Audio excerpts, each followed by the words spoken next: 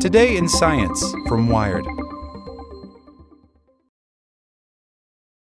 You're horribly outnumbered.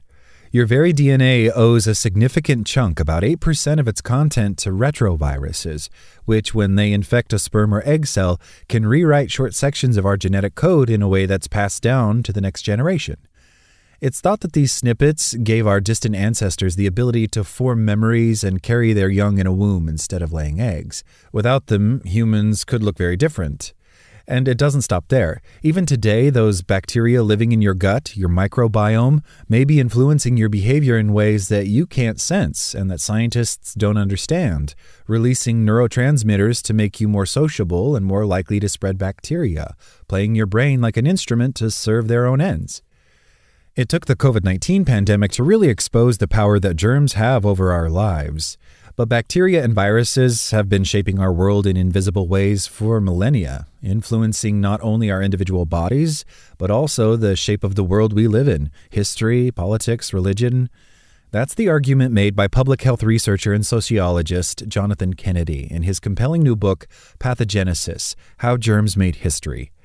In the spring of 2020, loads of people were saying, "This is extraordinary, this is unprecedented," he says.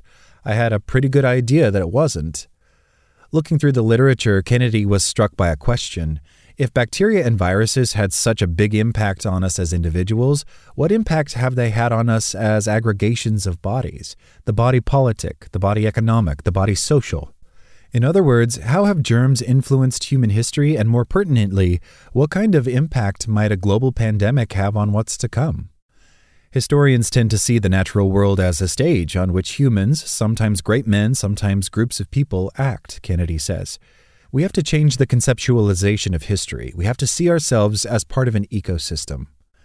That ecosystem can, Kennedy argues, help explain long-standing mysteries, like why Homo sapiens outlasted the Neanderthals, for instance. Answer: a potent mixture of pathogens and interbreeding.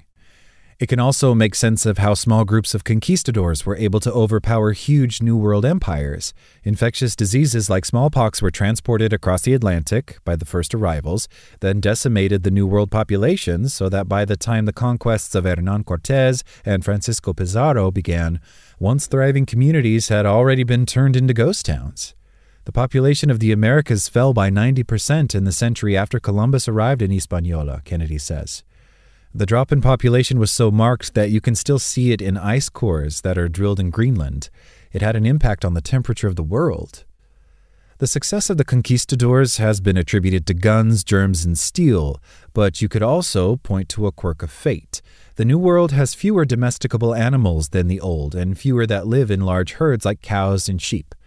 As a result, infectious diseases have had less chance to incubate and jump the species barrier to humans, and so people living in the Americas had never had the chance to build up immunity to pathogens like smallpox, which is thought to have jumped from livestock to humans in the early days of agriculture, around 10,000 BC.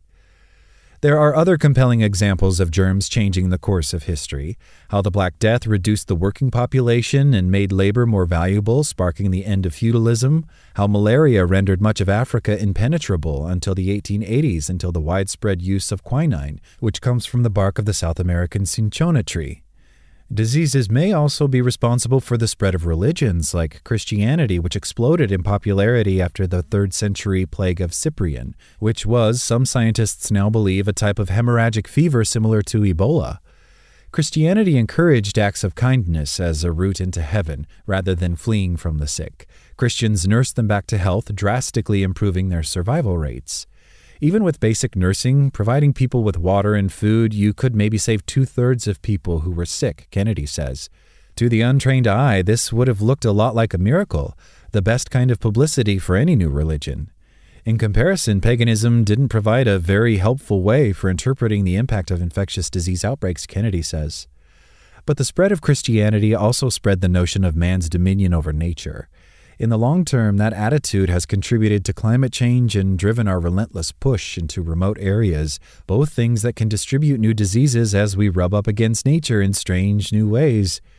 Things came full circle with COVID, though. It remains to be seen what impact the latest pandemic will have.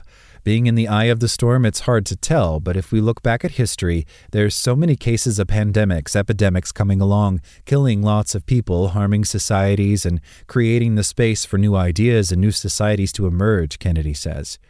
Probably when we look back at this period, we'll see that there were changes that were maybe already underway, but that COVID-19 has either accelerated them or changed the trajectory of history.